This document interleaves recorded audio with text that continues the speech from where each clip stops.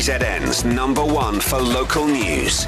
This is East Coast Radio Newswatch.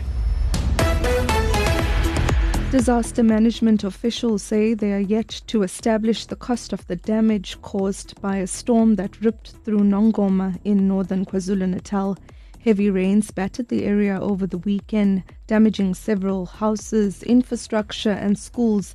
Some residents were forced to leave their homes.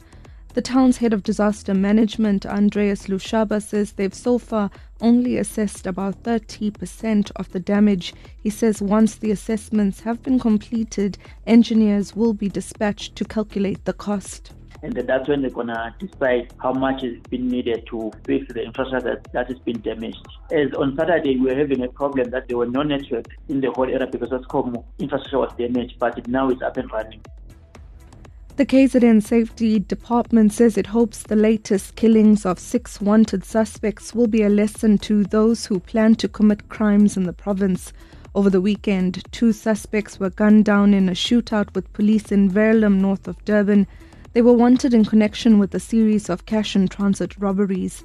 In a separate incident, 4 men, believed to be behind the murders of 2 women in Inanda, were killed in another shootout with officers. The department's Tando Biela. MEC Hlomuga has commended members of the law enforcement for dedication to the cause of eradicating crime. This has sent out a clear message to all criminals that any lawlessness will not be tolerated in the province. MEC Hlomuga also applauded members of the community for providing police with credible, intelligent information. And abroad, the UN Security Council will vote on a new draft resolution today calling for an immediate ceasefire in Gaza despite a threat of a third US veto. The document prepared by Algeria demands an immediate humanitarian ceasefire that must be respected by all parties.